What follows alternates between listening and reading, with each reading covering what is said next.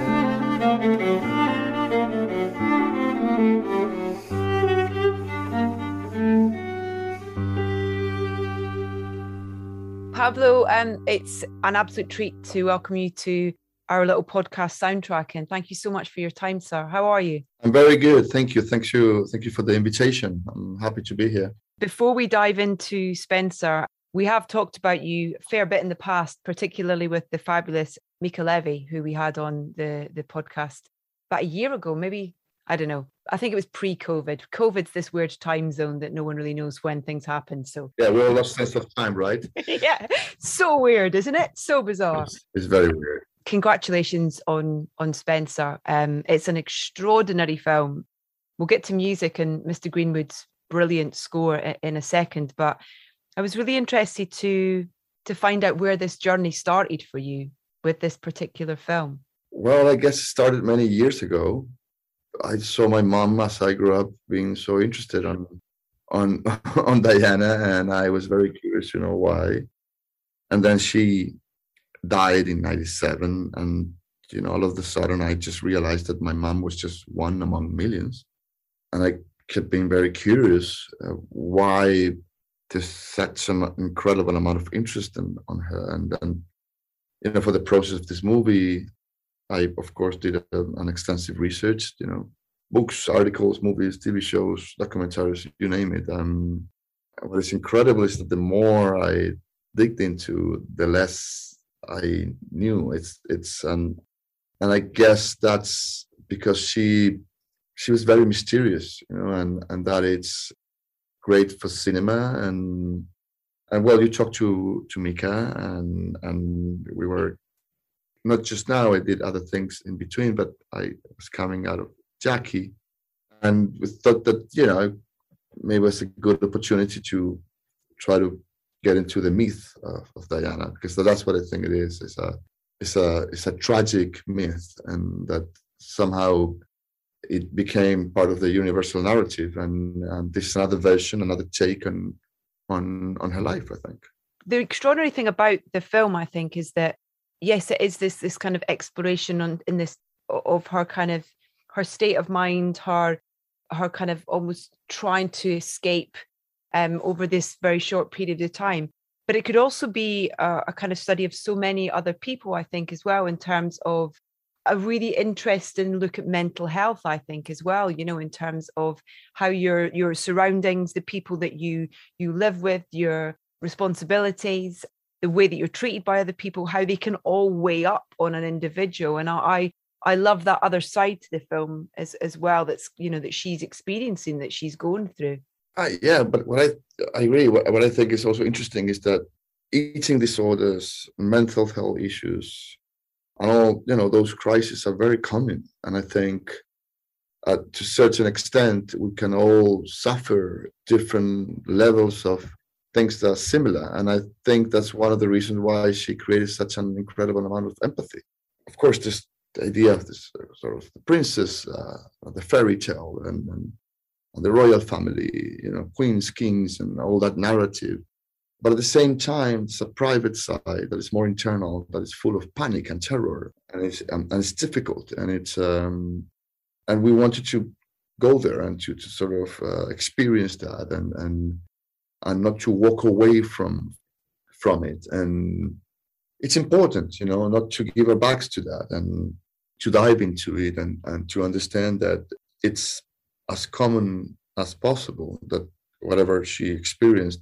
And that's why it's so striking. And it's, you could feel that, you could think that maybe someone like her had such a different life, and somehow she was very normal and ordinary and regular. And that's how, she would just go on television or an interview or whatever, and she would say that she had eating disorders because she had problems. And an eating disorder, we know that it's a consequence of a mental health problem. And so when she does that, then you can only connect with her, and that's what I think we try to do. I think that's the reason everybody felt like they knew her. You talk about your mum. I remember when she passed away, and my mum came down to London from Scotland, and we both went to Kensington Palace and laid flowers, and my mum stood in the queue to sign the book of condolences. This was a woman who meant, that millions of people had never met, but they felt like they knew her. They felt like they were connected to her in some way. And even though this film is so, you see the solitary nature of her existence, you still get that feeling of the connection that she has with people, whether it's, Maggie, her dresser, or Darren, the chef. She's a people's person. She kind of, she likes to be around people. She doesn't like to be alone. She likes to have people that she can kind of connect with. And I think you've done this in such a beautiful, beautiful way. Sorry, that wasn't even really a question. That was just me spewing out my thoughts about things. You know what it is that I really appreciate, and you know what it is as well, is that, and it's something that this is credit, of course, to Steve Snyder, right? That he saw the possibility of having her interacting with others that they weren't exactly members of the family. Besides her kids, of course, they're very relevant in the movie, but she would talk to and be more truthful with those who were somehow most similar to her, and that people was usually on the staff, they're members of the service.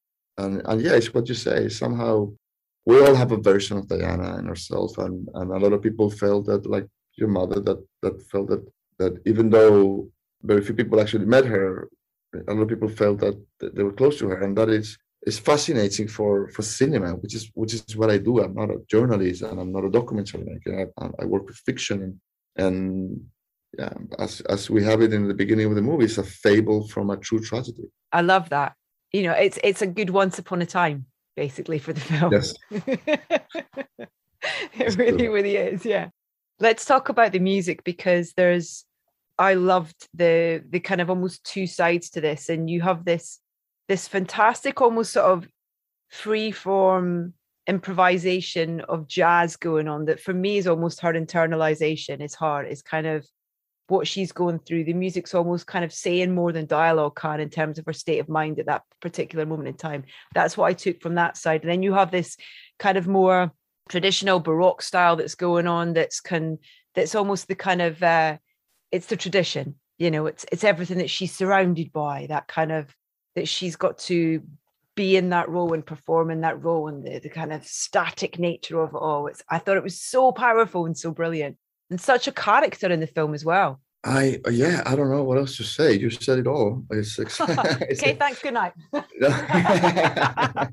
It's true, and of course, that's Jonny. I mean, he had the first idea of doing something that felt more like quote unquote royal music, right? Which is something that would properly fit there, and that's the Baroque ensemble. And even the instrumentation that he used is very sort of classic and sort of very linked to what we could think that's the music that it's proper to what it may be listened, or it has this part of this understood as the proper historical process that can be linked to a specific type of music.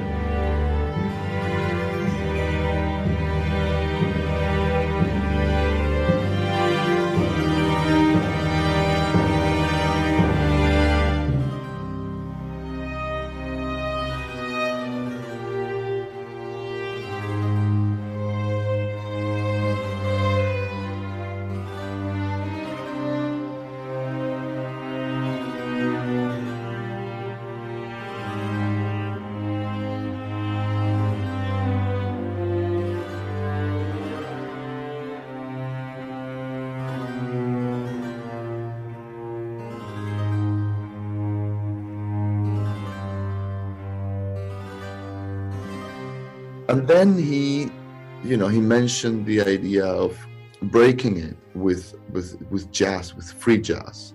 And I was like, whoa, okay. And I was, it is a bit of a bold move, but if someone can do that, it's him. So I was like, of course, sure. Do you want to try it?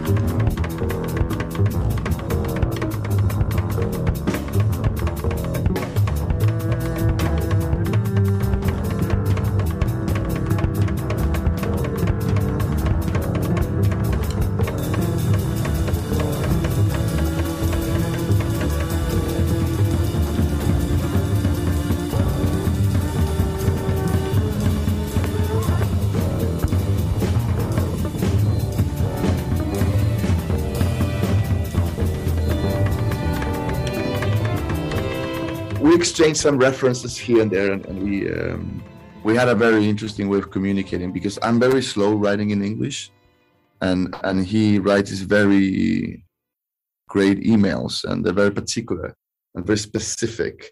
And at some point I said, Jonny, do you mind if I, instead of writing it, because we're going to production, so it was to write a proper email, it would take me a very long time. I'm very slow writing in English.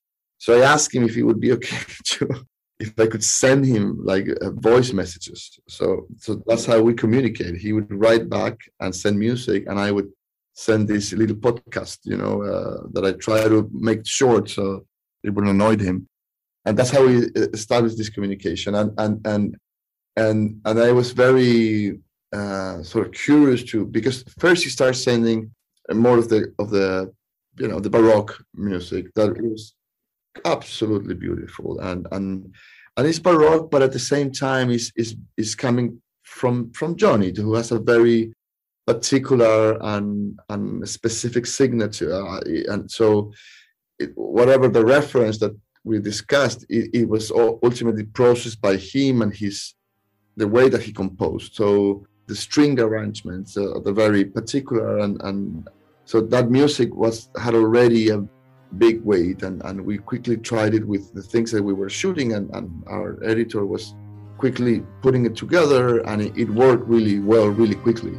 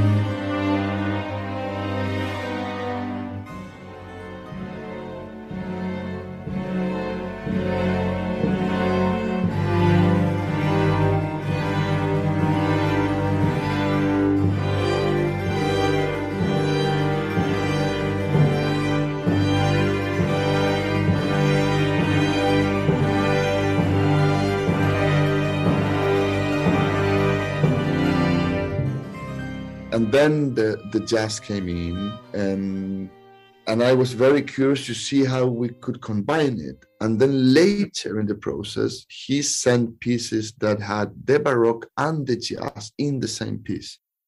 And that was, an incredible revelation, that it was not only possible, but it was something that it was going to take the movie to a different place. Because it's exactly as you say, it's just that the Baroque represents the tradition, the family, and that kind of world and logic. And then the jazz comes in expressing free jazz and jazz dance, which is a very free act of music, whether it's composed or playing. So we usually use the jazz only with her in the movie. We played the jazz only when Diana was on camera, on the scene. And that worked in two layers. One into somehow create a dimension of panic and terror. And in another level, another layer, it worked in another dimension that it was to express her freedom, and how free she was or could eventually be.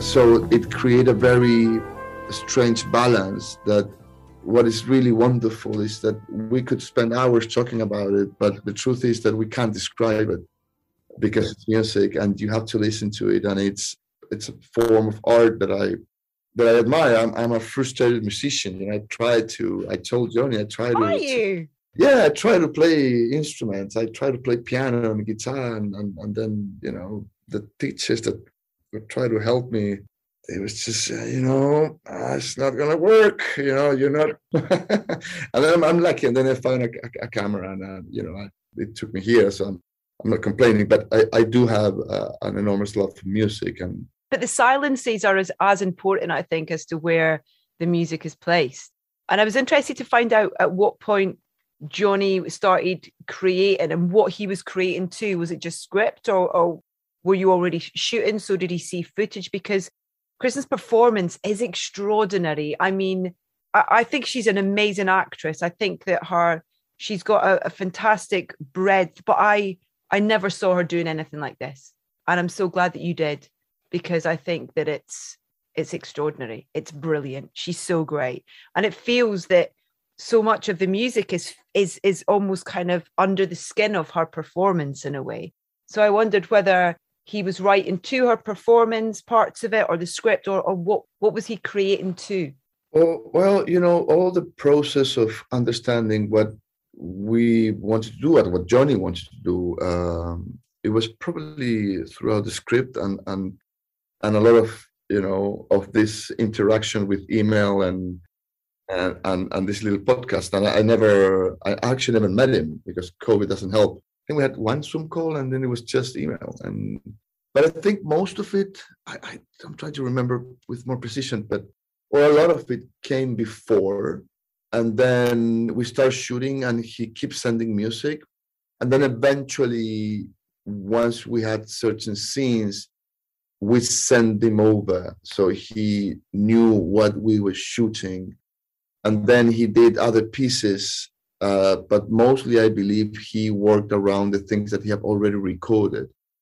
So I would say that most of it was made before we shot, and that was very helpful for me because I had all of his music in my phone, and I would switch my headset from the sound of production towards my phone to listen to the music while we were changing scenes or takes, and it really helped me because cinema is about tone, it's about atmosphere, but a lot is about rhythm and speed. So his music gave me the right path. So I tried to sort of serve the music as well with the sort of the tone and the mood, and it really helped me. And I would play to Kristen too. What I had a speaker. It was funny. I had a speaker, like a big speaker, like around my neck. So I would be this guy walking on the set with this huge speaker in my belly, and I would play music depending on the scene for her that was coming from Jonny, and that, I guess, it just created some sort of spiritual connection. I don't know how to express it.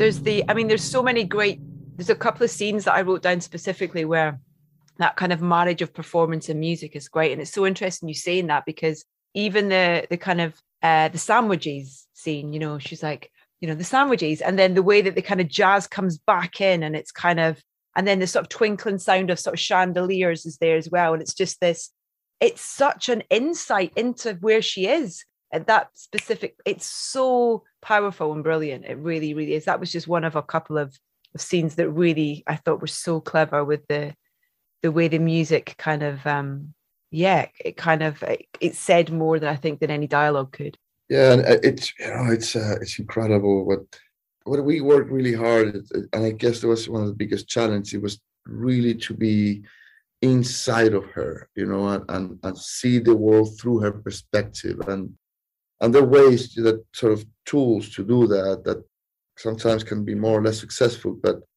yeah, and it's how can you inhabit her perspective, and how could you be with her? So when some strong emotions or sequences come up, you can actually be with her, and that's great, and it's beautiful, and it's also a lot of fun. Why not? Yeah. I also love the church scene as well, and the way the church organ, and then the way that when they leave the church, it's again, when you were talking about how sometimes he would go from the Baroque into the jazz, and sort of almost almost a wave between the two, and that's a kind of, I love the sort of manipulation of that traditional music in that scene where they're all in that kind of, But that there's a piano composition that it ended up being called Spencer, I think, in the record that will come up. But originally the working title was Partita, like as a Bach partita, and it's a composition in piano that's very simple, but extremely complex in its simplicity. And I remember when he sent a few ideas about the things that we were discussing, and he said, he wrote like PS, like postscriptum, I also was playing on the piano and I did this. And I'm like, okay. I played that and I wrote him back. I said, look, this is what it is. This is the main theme of the movie, because it has this sort of Baroque type of melody, but at the same time goes into something that only Jonny can do. It's a mix of things and emotions and tones that I wouldn't know how to describe it, but that piano piece, and eventually Jonny said, look, I think we might be using it too many times. I'm like, no, it could be repetitive for us, because we listen to it all the time, but I don't think it would be for the audience. Because I've been listening to it for months in the editing room, and I'm not tired of it. And it has something that is very internal, and it feels very, I don't know, it just gets into your bloodstream. And and then my daughter started playing with it, and she ended up playing it. So I was working with it all day long. I would listen at work, and I would come back home, and my daughter was playing it. And I never got tired. Up until today, I could listen to it endlessly. So, yeah.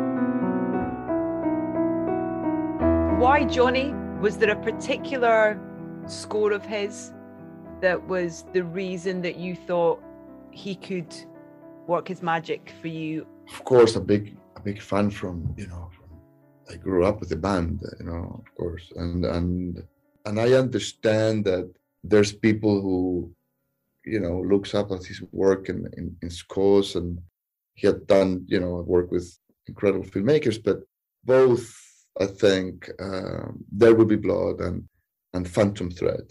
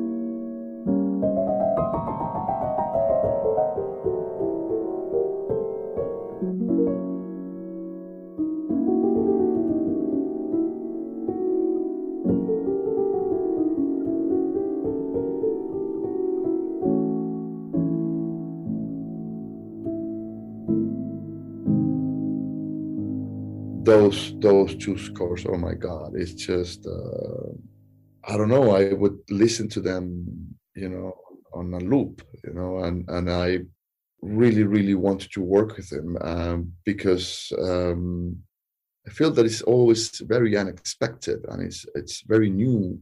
And there's a piece in the movie that is quite short, that is called, I don't know what, I don't remember right now what's the name that he had, but finally it was like Lacrimosa, which is it's when she's crying in her own room, when she's able to get into the house. And I don't want to spoil the movie, but there's a point where she's actually seated and very lonely and crying in the room that she lived when she grew up. And then that piece of music comes in as she walks in, and she has some memories. And the way that strings are composed and the way that the players play them, combined with everything else that he did in the movie, is, it's wonderful. It's not just beautiful, but it's what is great is when you work with someone that that his music can only be made by him.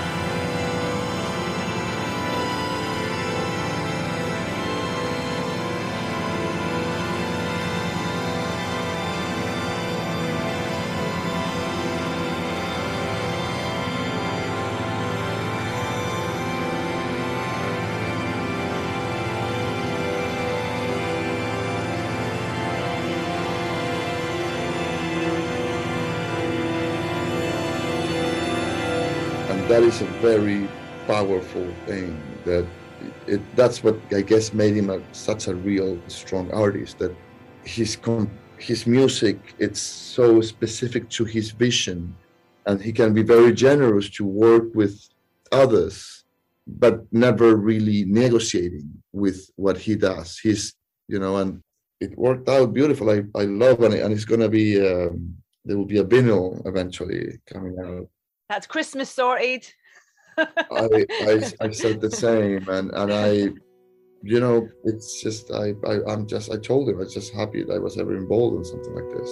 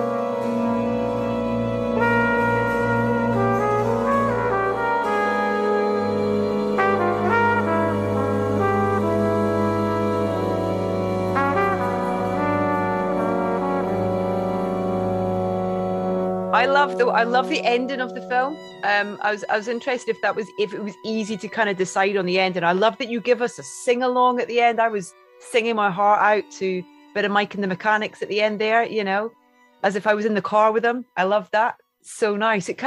It's nice to have there is so much tragedy around her, and I think the world still misses her as well. It's kind of and this is I feel like you give her such a lovely You give her a lovely ending in this film. Yeah, it was, look, because the structure of the movie is it starts with a huge crisis that then turns into a sort of more of a psychological terror process where the panic and the horror, it's very vivid. And then eventually she decides to be herself and sort of comes to the realization that she can just do something as simple as just walk out. It might be a big decision, but and as she does, there's a point that they just get into the car and the music that comes from her own tapes, that with the cassette that could have been in that car. And then the kids, William just pumps it up, and then it was a whole process to decide what that song could be.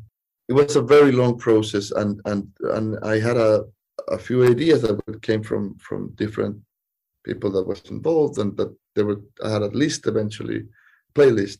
And then I because it's funny because of the kids were a lot around, because usually in a movie, actors and would come in specifically for the days that they're shooting.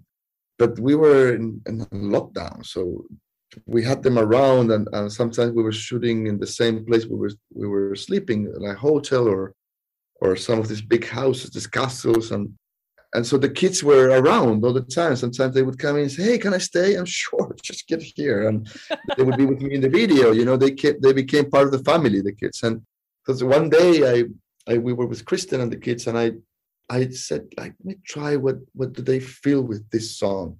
So I played that song, and they were quickly singing it, and something happened. So it's not only that I thought it was the right song, but mostly was what happened with them, and that is what you can see in the movie. When they're singing in the car, it's very real. They were actually singing it, and it was just beautiful. And I thought it was, proper for the period. It could be a song that she might have liked. And also it's a band that, some of them, the musicians come from Genesis, which is especially the beginning of the first records of that band. I love that. I grew up with them, and I don't know, it feels like right for the period, and it was just a fun thing to do. And it was something that would come from the car and those speakers, and that was important. It's not the music of the film, is something that happens inside of the story, so it kind of makes sense. Yeah, it's lovely. I said, go if you wanna go, stay if you wanna stay. I didn't care if you hung around me, I didn't care if you went away. And I know you were never right, I'll admit I was never wrong. I could never make up my mind, I made it up as I went along. No, I treated you like a child, I'm gonna miss you for the rest of my life. All I need is a miracle, all I need is you.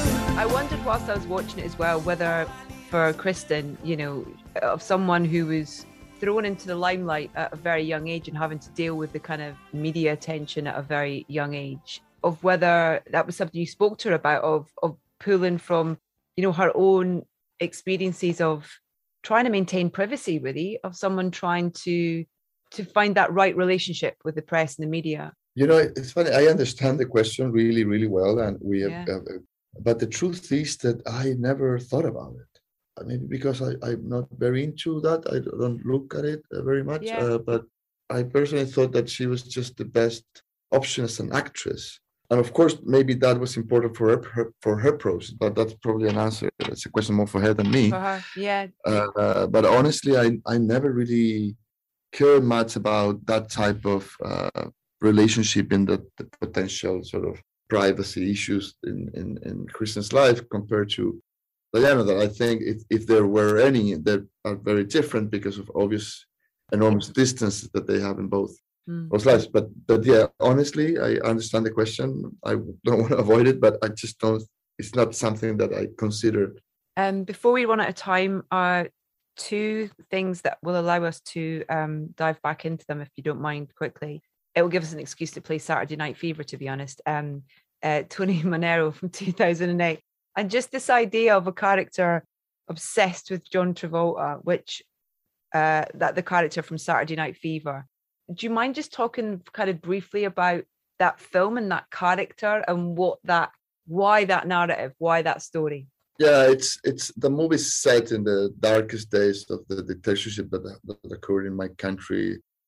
It was a long dictatorship, and it's about sort of the transformation and how, a political process linked to an economical project could just create a big amount of distress and eventually create a psychopath, and so it's an uneducated man that lives in Chile and he's in his 50s, and in 1978 the movie is released all over the world and in Chile as well. And it was one of the very few movies that were allowed by the dictatorship back then because it didn't have a very evident political message. And the movie was very popular. And then eventually on television, there's a lookalike contest. So many people would go and try to dance and look like John Travolta back then. So our character is trying to look like him. And in the process of doing so, he just starts killing people. So it's kind of a metaphor of the reality of a very, very bloody dictatorship that we were going through. And it's played by Alfredo Castro as one of my masters. And of course, there's music in it, and the Bee Gees, they have a big role, and the Bee Gees were actually very kind because it was a very, of course, with a limited budget movie made a few years ago, and we asked for the rights for the songs, and they were, yeah, okay, use them, and they didn't charge as much. They could have, and probably if they would have, the movie would have never existed in the way it is. And they were very generous to us, and not just them, but also John Travolta, who's on the movie. So we had to ask for the permission to use his image in the film. Wow. And he also went for the minimum of that the union would ask them to charge us. So they were, and also Paramount Pictures, I think, that allowed us to use some of the images from the film, from the original film. So there were all these people being very generous to us and then allowed us to make this very sort of strange and dark movie that has this absurd kind of context where they dance. You should be dancing. That's the song.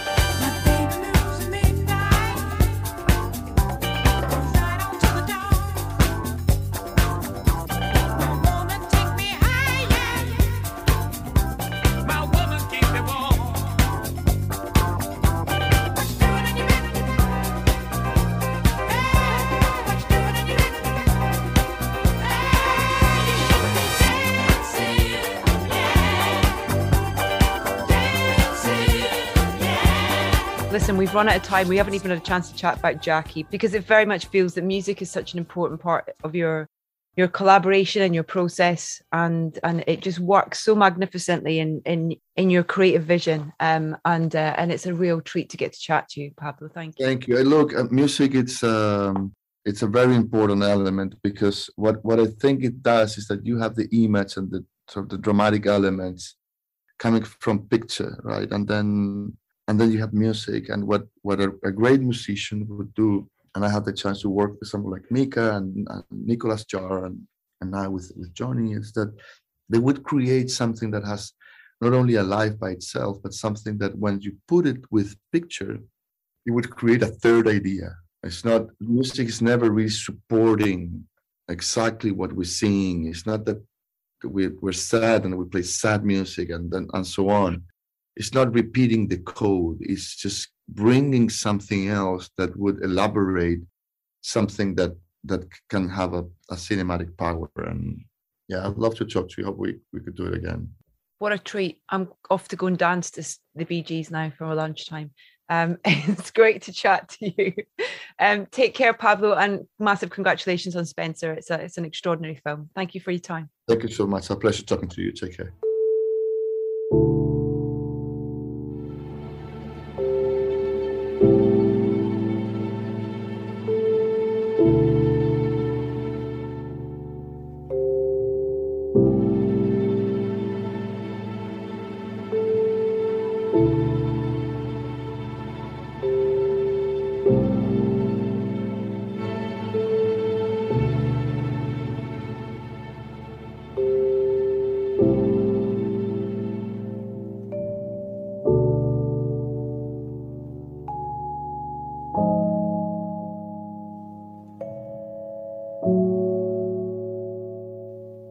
from the soundtrack to Jackie, that's Tears by Mika Levy, rounding off this latest episode of Soundtracking with Pablo Larraín.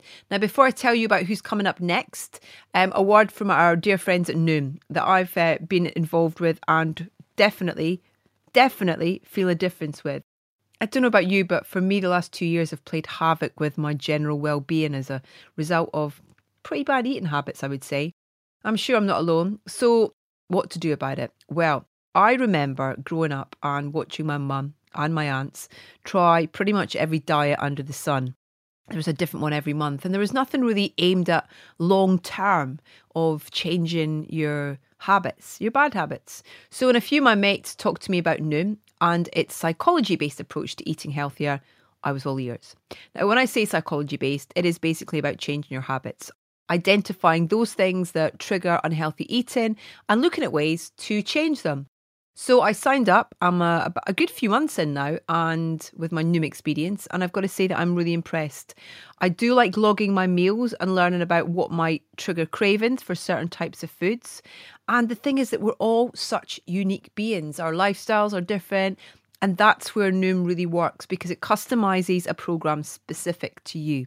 Now, there's an element of commitment, as I said, but it's about 10 minutes a day. And I recognise the importance of that commitment to help me take steps to being healthier and have a healthier eating plan. So working on cognitive behaviour to help you on a healthier journey, both in terms of food and exercise, is really empowering. It's about educating and training your brain so that it makes the best choices for you to achieve your goals, rather than saying, you can't eat that. Oh, you can't eat that. But I already feel it's having a positive impact on kind of my total well-being, to be honest. My skin, my sleep, my brain. In short, I think I'm in from the long haul. I'm looking forward to seeing the progress and the programme through and trying to make positive changes for good.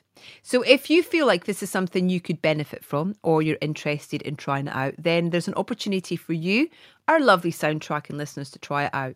Sign up for your trial and get psychology-based support to lose the weight for good at noom.com/sound. That's noom.com/sound. Lose the weight for good. Sign up for your trial at noom.com/sound. My huge thanks to Pablo for joining us. Spencer is in cinemas now with Johnny's score available via Mercury KX. In fact, it is released now. Do follow us on Facebook, Instagram and Twitter. We are at Soundtracking UK. Please rate and review the podcast if you haven't already. If you head to edithbowman.com, you can hear every episode that we've released up to date, including previous episode with the aforementioned Mika Levy. Next up, as we continue serving you 2 episodes a week, I am joined, I loved doing this interview, by St. Vincent and Carrie Brownstein discussing The Nowhere Inn. I very much look forward to the pleasure of your company there.